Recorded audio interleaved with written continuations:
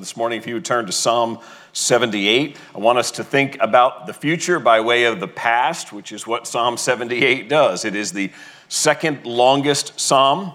We're only going to look at its introduction this morning, verses 1 through 8.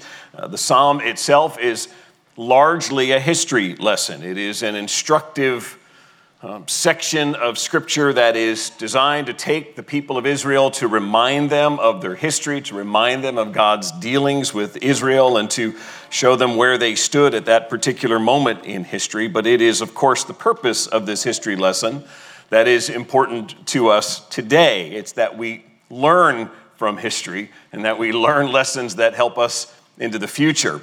It was 1905 when the Spanish philosopher wrote, "Those who cannot remember the past are condemned to repeat it." That was really not an original thought. You can go back to Scripture.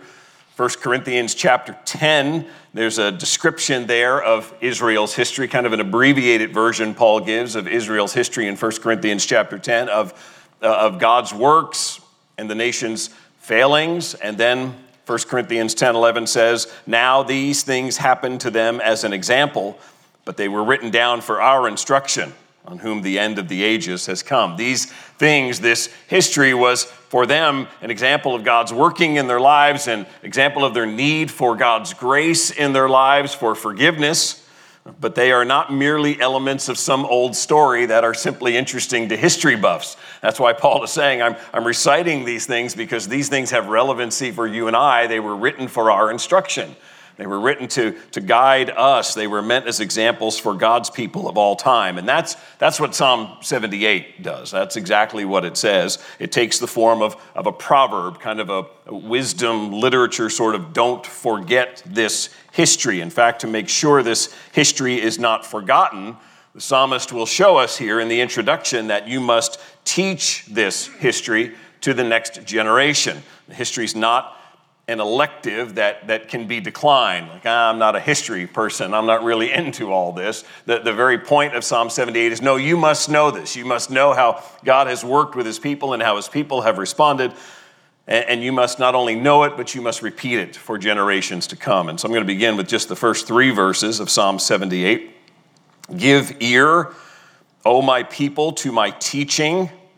Incline your ears to the words of my mouth. I will open my mouth in a parable. I will utter dark sayings from of old, things that we have heard and known that our fathers have told us."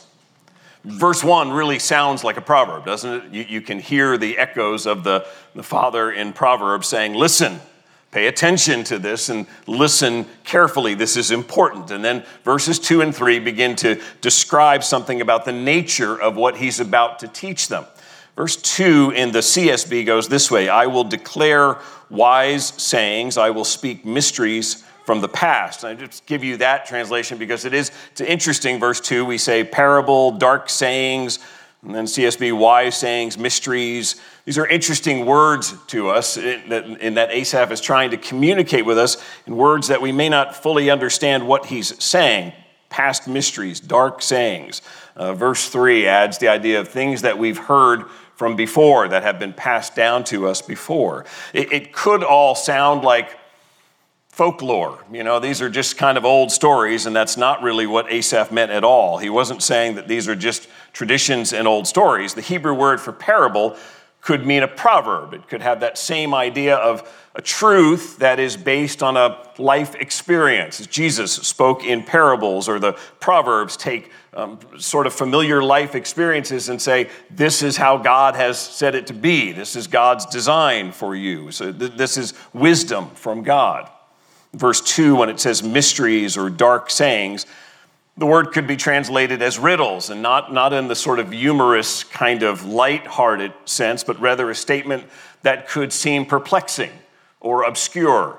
The New Testament speaks of mysteries, those things that in the past were hidden but are now revealed, and that's kind of the sense here in verse 2 when it speaks of these mysteries or dark sayings. It's the idea that the words may seem clear, but the actual intent of the statement, there may be more to it. It may take some thought here to see what it is that God is revealing to us. And so the psalmist is saying, pay attention and listen carefully, because I know that I'm speaking on the psalmist here. I know your propensity at this point is to flip the switch and say, old stories, history, heard it all before, don't need to hear it again, and it's really not important, and it's really not relevant to where we are now. It's just old stuff. And the psalmist is saying that would be a mistake. That would be the wrong way to approach this, because this is not simply about the past, it is about your future. In that, yes, these things you've heard before, and he's acknowledged that in verse 3, things that have been passed down before, and these are old stories in a sense, but there are profoundly important lessons, and so you would do well to pay attention and listen carefully. And then he begins to explain why in verse 4. We will not hide them from their children, but tell to the coming generation the glorious deeds of the Lord and his might and the wonders that he has done. Here's why the Lord commands this, that we pay attention and listen carefully to what he's about to say about history and his dealing with people, because we need to not only know how God has worked in the past and how his people have responded, we need to not only meditate on that, but we need to take it to heart so we can teach it, so we can pass it down to the next generation and the generation after that. It's really hard to miss the main point in this introduction, in that over 3 verses, verses 4, 5, and 6 times Asaph will say something about children or the next generation, and all of them having to do with teaching, instructing, passing down. And so he's saying it over and over again. Don't ignore this. Don't turn the switch. Listen, because you have a responsibility to engage with the next generation and to teach these things to them. We must know the history, he says here, of the glorious deeds of the Lord and of his might and the wonders that he has done. He's talking about God's works, knowing the deeds of God, knowing how God has revealed himself to us. They must be taught about his deeds. Charles Spurgeon wrote this. He said, "We will look forward to future generations and endeavor to provide for their godly education. It is the duty of the Church of God to maintain in fullest vigor every agency intended for the religious education of the young. To them we must look for the church of the future, and as we sow towards them, so shall we reap." Spurgeon's carrying forward the theme of Psalm 78:4, which is the we part of that we must do this. We will not hide these things. We will tell these things. He's speaking as a call to the corporate community, to the body of those who are obedient to the Lord, that we now have a responsibility in our obedience, and that is to tell the next generation, to inform them. Now, just to be really clear here, Christian parents, you are the first line in this. You are the ultimate point of responsibility to bring your children up in the nurture and instruction of the Lord. Of all of the goals that you may set for your child, and we know there can be a ton of them that we think about, different goals that we aspire for them. Of all of those goals, the one that should top all others is that they be taught about the gospel of Jesus Christ, that they understand who their creator is and what it is to be accountable to him and what he's done by way of sending his son to provide redemption. That's most important. And so all other skills and talents and competencies have to be secondary to teaching kids about their creator's deeds, his might, and his wonders, as he says here in Psalm 78, and the redemption that he offers. The thing they need most is a grand, large view of God and God's justice and his mercy and his goodness and his grace. And Mother's Day seems to me as good as any day to remind all of us that every mother and father is a flawed sinner in need of grace. But if, by God's grace, despite their flaws, you had or have parents who tried to ensure that you learned about the Lord and his gospel, then praise God for them. Then give thanks that they sought to impart that to you. And for those of you who did not, praise God that you are here now and you are hearing of his truth. Praise God for his grace and his continued work in your life. But as Spurgeon emphasizes, the community, the local church, has to play a part in the equipping of parents, and then coming alongside those parents and teaching them and instructing them so that they then can pass that down. And in particular, what he's talking about in verse 4 is testifying about God's works, his power. Within the community of believers, the next generation should regularly hear testimonies of God's grace and his power and his deeds. Not only should they hear from the scriptures, and we'll see more of that in verse 5, but I would say as well that when we do baptisms, that shouldn't be the only time that the next generation should be able to hear of God's work and his power. That's something that they should be hearing from their parents, and it's something they should be hearing from the community of how we see God at work and how we see God faithful and good and just and kind, how we see his work in our lives. Verse 5 then says, he established a testimony in Jacob and appointed a law in Israel, which he commanded our fathers to teach their children.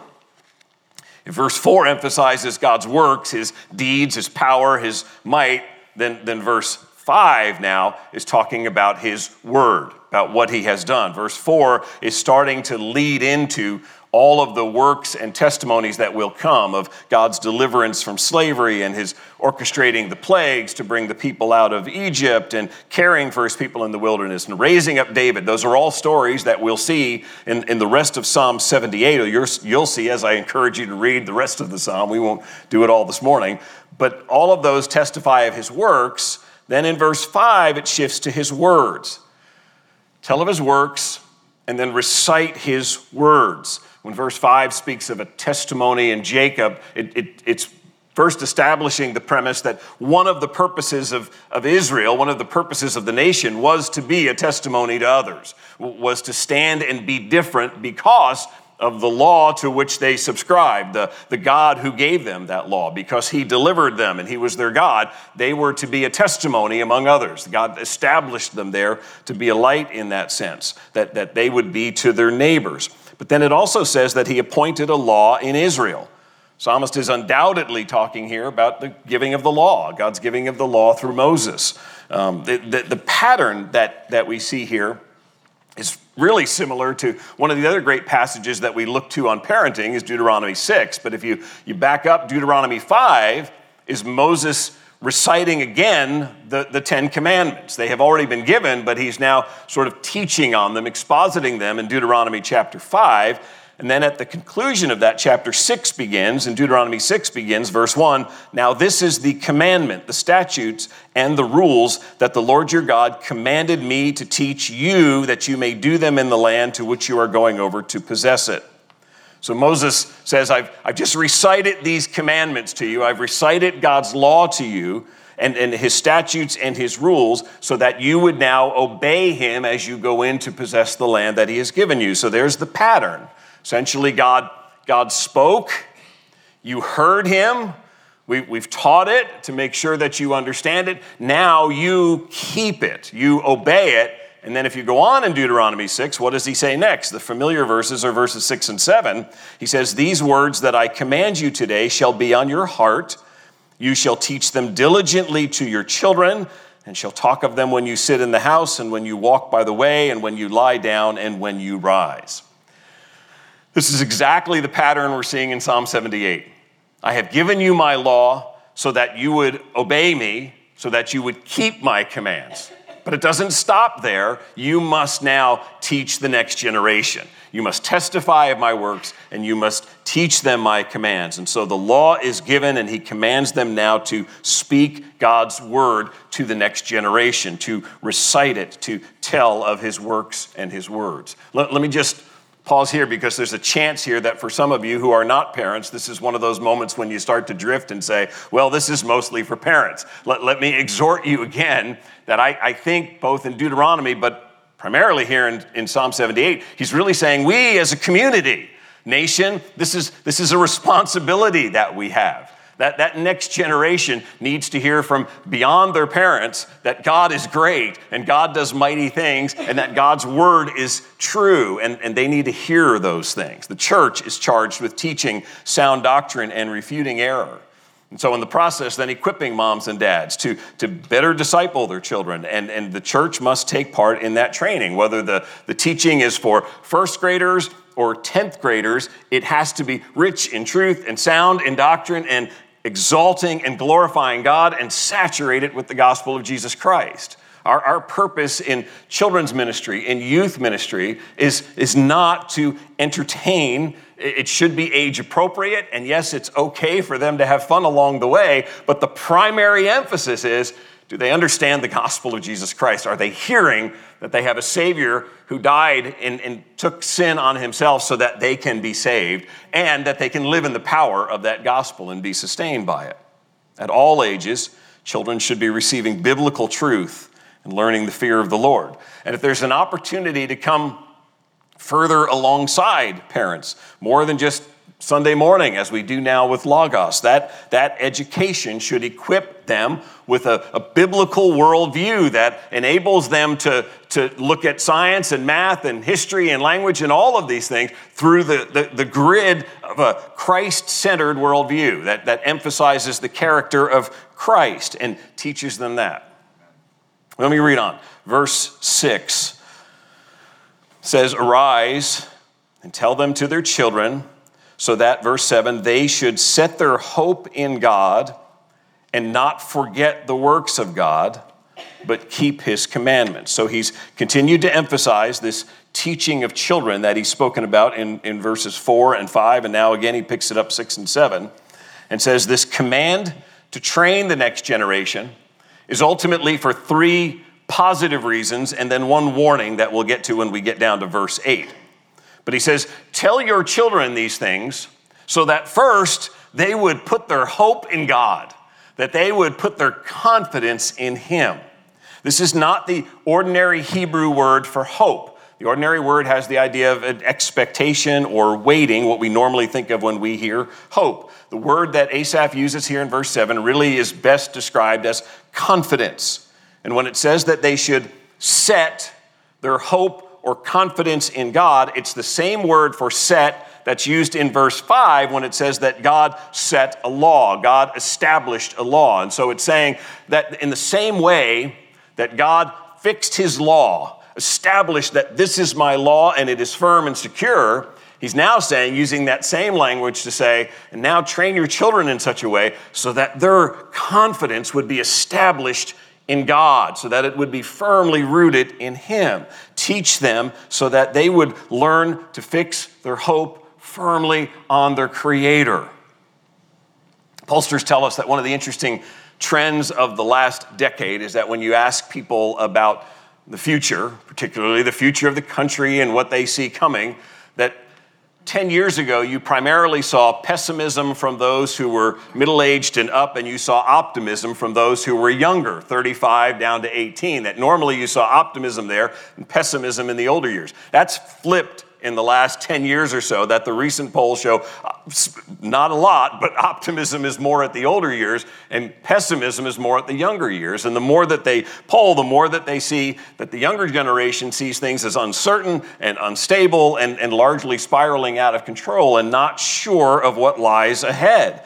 And that's exactly why the psalmist reminds us here to teach God's works and God's words so that their confidence would not be whoever is in charge of the government or whatever policy is in place or whatever is happening in the court system, because that is unstable and uncertain.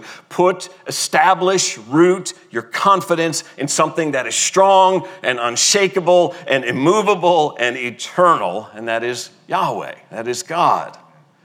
And teach them regularly. He says, because we as human beings have a propensity to forget, right? We have a propensity to forget even important things, to forget important dates. Hopefully everybody remembered Mother's Day, right, this morning, and nobody had to be reminded in any way. We can hear the most important, life-changing truths from Scripture. We can hear them in a sermon, we can hear them in a podcast, and they can move us and move our emotions, and we cling to them, and that day they take root. And a week later, our circumstances can be turned upside down, and it's as if functionally we have completely forgotten everything that we were taught. Suddenly we are questioning everything and wondering where God is. And we hit these dire circumstances and we can forget all that we've been told about him. And that's the essence of the warnings in Psalm 78, is firmly establish this confidence in God. And by virtue of learning of his works and his words, do it repeatedly so that you don't so easily forget. If you look down for just a moment at verse 10, Psalm 78, and he's talking about the Ephraimites, another name for Israel. Psalm 78, verse 10, they did not keep God's covenant, but refused to walk according to his law. They forgot his works and the wonders that he had shown them. Ephraim was one of Joseph's sons. The name becomes synonymous with Israel, Ephraim. And so he's saying here, the people of Israel, one of the leading reasons why they are not obeying God and keeping the covenant is because they forgot. Because there is this history of God's mercy on them and God's power to deliver and God's sustaining work, and yet somehow they have forgotten. Time passed, circumstances changed, doubts crept in, all sorts of reasons, but instead of dwelling on the power of God to deliver them and knowing what he's done in the past and obeying his word, they simply pushed it all aside and forgot. That's why we gather on Sunday mornings. That's why we read during the week and we're in scripture during the week. And some of you are listening to podcasts and other sermons, and we're trying to keep this. We listen to Christian songs, to theologically rich songs, because we know our propensity to just functionally forget these things. And so he says, continue to teach them. How could we ever forget God's mercy that saved us? How could we ever forget his power to crush sin and death? And yet we do. And that's why we need to speak these truths again and again to our children and testify of his work in our lives, of his power. Scripture is then good in not leaving us with just the put off, as it so often it will give a put off and a put on. And so the put off is so that you don't forget, but then you also see in verse 7, not forgetting the works of God, but keeping his commandment. Teach your children in such a way that they would be keepers of what they've been taught. So if they can build confidence, establish confidence in God, that will help them then to remember his ways as they are recited before him, as we live out those testimonies of God's grace in our lives. A good guard, somebody who's on watch, is not casual about what they're doing. They are intent, they are focused, they are watching for threats, they are looking to protect, they are trying to keep things safe. And that's the language that he's using here, that when it comes to God's commands, we're not casual about them, but rather we are holding them, we are learning them, obeying them, trusting in them. And we need to be teaching that to the next generation, the practical aspects of what it means to keep his commands by example and instruction, helping them to see what it is to hold fast, to obey God in all circumstances and trust him. And friends, these are things that believing parents and the community of believers are called to do. Teach our children, teach the next generation, lest they become forgetful, but rather help them to become keepers of his word and remembering that there is a great Savior who rescues. So here at Grace, we have been striving to ground parents in the Word of God. We have been striving to make sure that our children's ministry and our youth ministry is teaching the Scriptures, is helping to apply the Scriptures, is being as theologically sound as everything we do here, so that what we proclaim, what our kids hear at all ages, is truth of God's greatness and instructing them in these truths. Let me show you an example of what I've been talking about.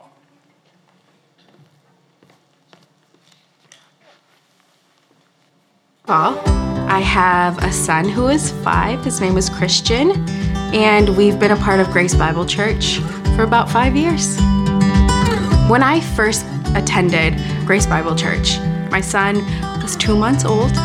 I was a little bit in that new mom haze, and I knew I needed a community, and there were 3 women that came up to me and introduced themselves of, tell me your story. How old is your son? Have you ever been to church? And so it was that connection that formed right away because they were so eager to want to pour in to somebody who needed it.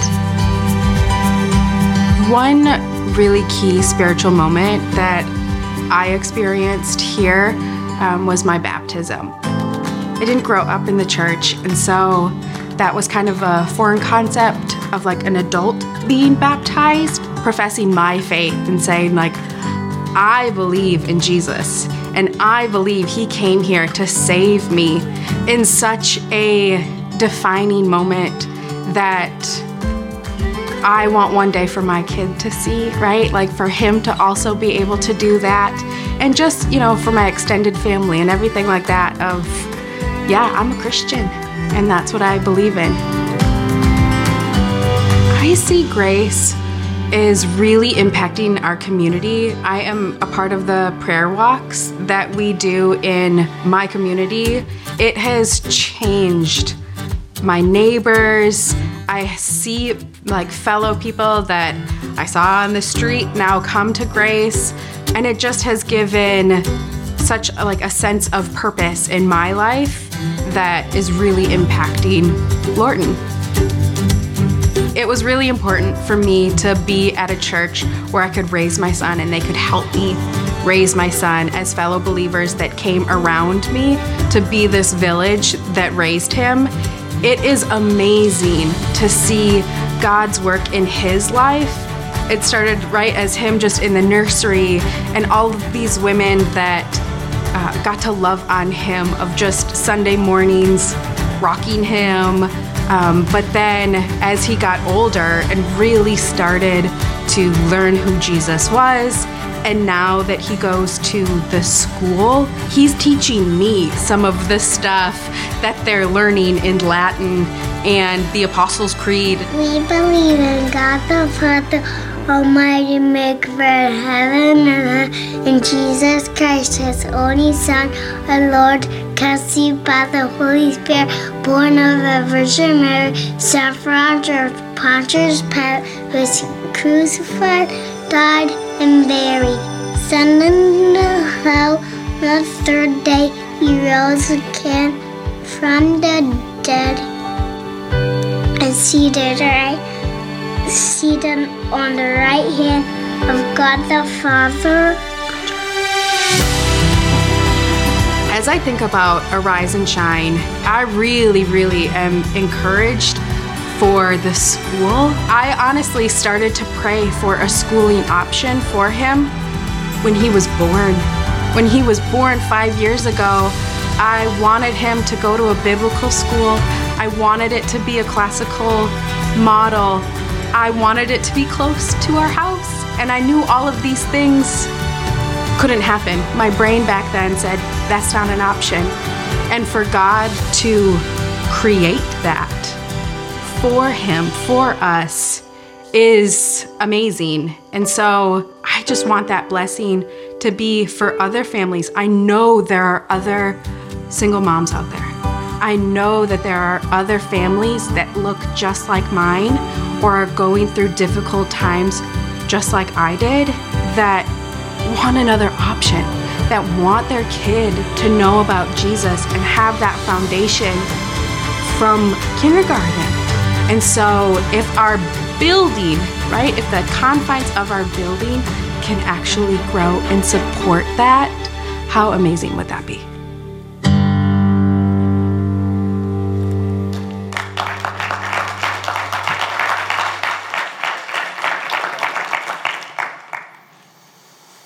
Sometimes somebody can tell you a lot better than I can of just why this is more than a building program. This is more than just sticking a building on the property that's behind me. Lagos Academy will be at capacity this fall. There's waitlisted people now because they've reached the point that we're out of space. This space that you go over and get your coffee at, that little spot between the closet and the coffee, the intent for that next year is that the high school kids will have their classes, some of their classes, in that space. That's the cry room, 115, you name it. Everything in this building other than our offices down there. And if we had to move out of those, maybe we have to, but because it's full. And by God's grace, we're praying and believing that the children's ministry classrooms are also going to be full over time. And so there is an urgency to this. And best case scenario, miraculous scenario, is from the moment that we say go, Lord willing, in June, to the time that we can occupy that building is 3 years. Really, Bob is thinking, he is so optimistic on these things right now, right? 3 years, and then we still got work to do in here as part of the project to make this a 2-story room so that there'd be 8 classrooms, the potential for 8 classrooms here. All of that takes time, and so that's why we have been asking since March, asking you to pray about this, asking you because it is in the elders' minds at this point, and I think you've heard through these videos, it is that important that we continue to plan for this and be ahead of, we're already behind in terms of growth when it comes to Logos, but that we can get as ahead as we can get. We have commitments so far for 1/3 of the total, so there's just under 1.7 million to be committed at this point, and that is a lot of money, and it will take the sacrificial giving of God's people and a work of his hand. We talked about giving last week and just the role of the church in the lives of believers. I said it to you on week 1, for God's people, we are a place of refuge and equipping in the midst of a dark world. And you saw just that in what Michelle shared, in that equipping, not only for her through women's ministry and through the nurturing that she got, but now through reciting truths, the Apostles' Creed, through going back over again and again through the scriptures. I had the privilege of sitting in on chapel this week at Logos, and just the memory work of just reciting again and again these truths so that they would become, like in little Christian's heart, something that is there, something that he can ultimately, Lord willing, put his hope and confidence in, his full trust in. And so for our community, we are lights to love our neighbors and to hold out the gospel. Michelle said it again, that the hope is that this would be a place that would invite, that would gladly have more room for others, for other families to come. And that work, that mission is done as we gather, as we come together and do ministry together and do life together and sing songs that are rich in theology and meditate on God's word and create a culture that emphasizes discipleship and home groups and Bible studies and counseling and loving and serving one another. And I think, a little quick personal reflection here from comments I've heard from people, I think many of you who have looked in this area for a local church before have found that there is not an abundant supply of churches that are committed to expository preaching of God's word, that are committed to songs that are theologically sound and having a culture where the gospel is at the center of everything.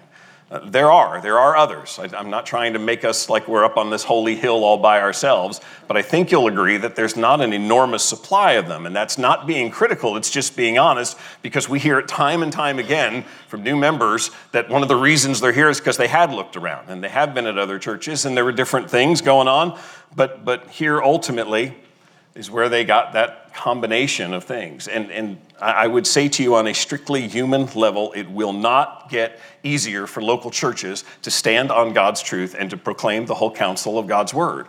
And we know that from Scripture. There will be increasing pressure to compromise the truth and to back off on the wrath of God or the judgment of God or to speak about hell. 2 Timothy 4:3-4 says, "The time is coming when people will not endure sound teaching, but having itching ears will accumulate for themselves teachers to suit their own passions and will turn away from listening to the truth and wander off into myths." The time is coming and is here. We see it on a regular basis, and I would humbly suggest that a chief reason Grace Bible Church continues growing is that we're still striving to proclaim God's word, to spend a morning talking about Psalm 78, and that our classrooms are full because they are hearing about God's goodness and Christ's character, and there is an urgent need for equipping the next generation. And that urgency we've already seen throughout this introduction of Psalm 78, but let me read one last verse, one final warning in this introduction, and it is that verse 8 about why it is so necessary to testify to the next generation of God's words and his works.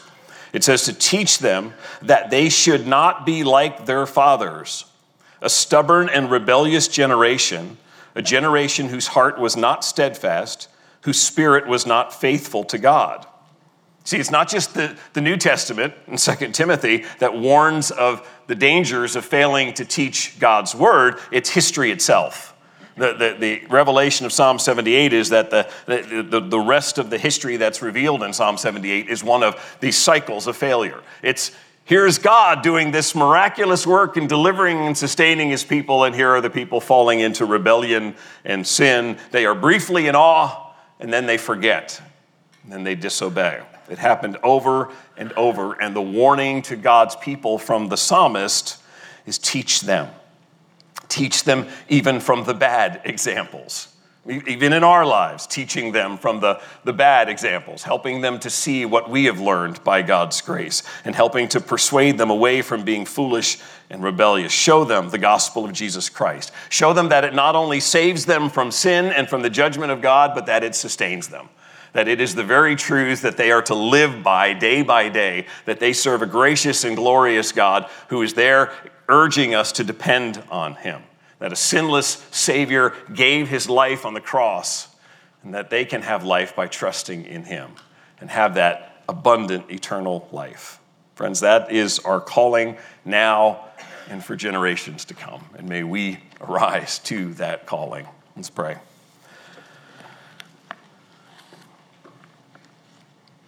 Father, we thank you for the repeated records in the Old Testament in which we can see glimmers, if not glaring reflections of our own humanity, of our own tendencies to forget, to have stood in awe, and to have worshiped, and then to find ourselves not long after that in some heated argument over nothing, or yielding to some temptation foolishly, or when things become difficult, beginning to question what it is we see in your word. Thank you that you have shown us that this is one of the truths, one of the realities of living in the flesh, but that you have not left us alone, that you are eager to help us, that through your grace and your gospel, you continue to minister to your people, even in those times of temptation and discouragement, that your forgiveness is still good. Your mercy toward us is still real. And so thank you for these lessons from history. And Father, I pray for us as a body of believers that you would continue to give resolve to this community of believers to hold fast to your truth. When the itching ears of the world look for something different, something that doesn't speak about sin or hell or judgment, Lord, we pray that we would not be afraid to say what Scripture says, but that we would proclaim it clearly, boldly, that we would carry on the ministry of the Word, whether it be in what's wrapping up upstairs now in children's ministry, whether it be tomorrow morning at Logos, whether it be in here on Sunday mornings. Lord, we pray that your word would be proclaimed, your works would be known and spoken of again and again. And Lord, we pray for your grace poured out on us, that we would carry on this work of ministry, that whatever your will is for this building program, Lord, that we would trust you, that we would know that you are good, and that we would know that whatever is supplied is from your hand. It's in Jesus' name we pray. Amen.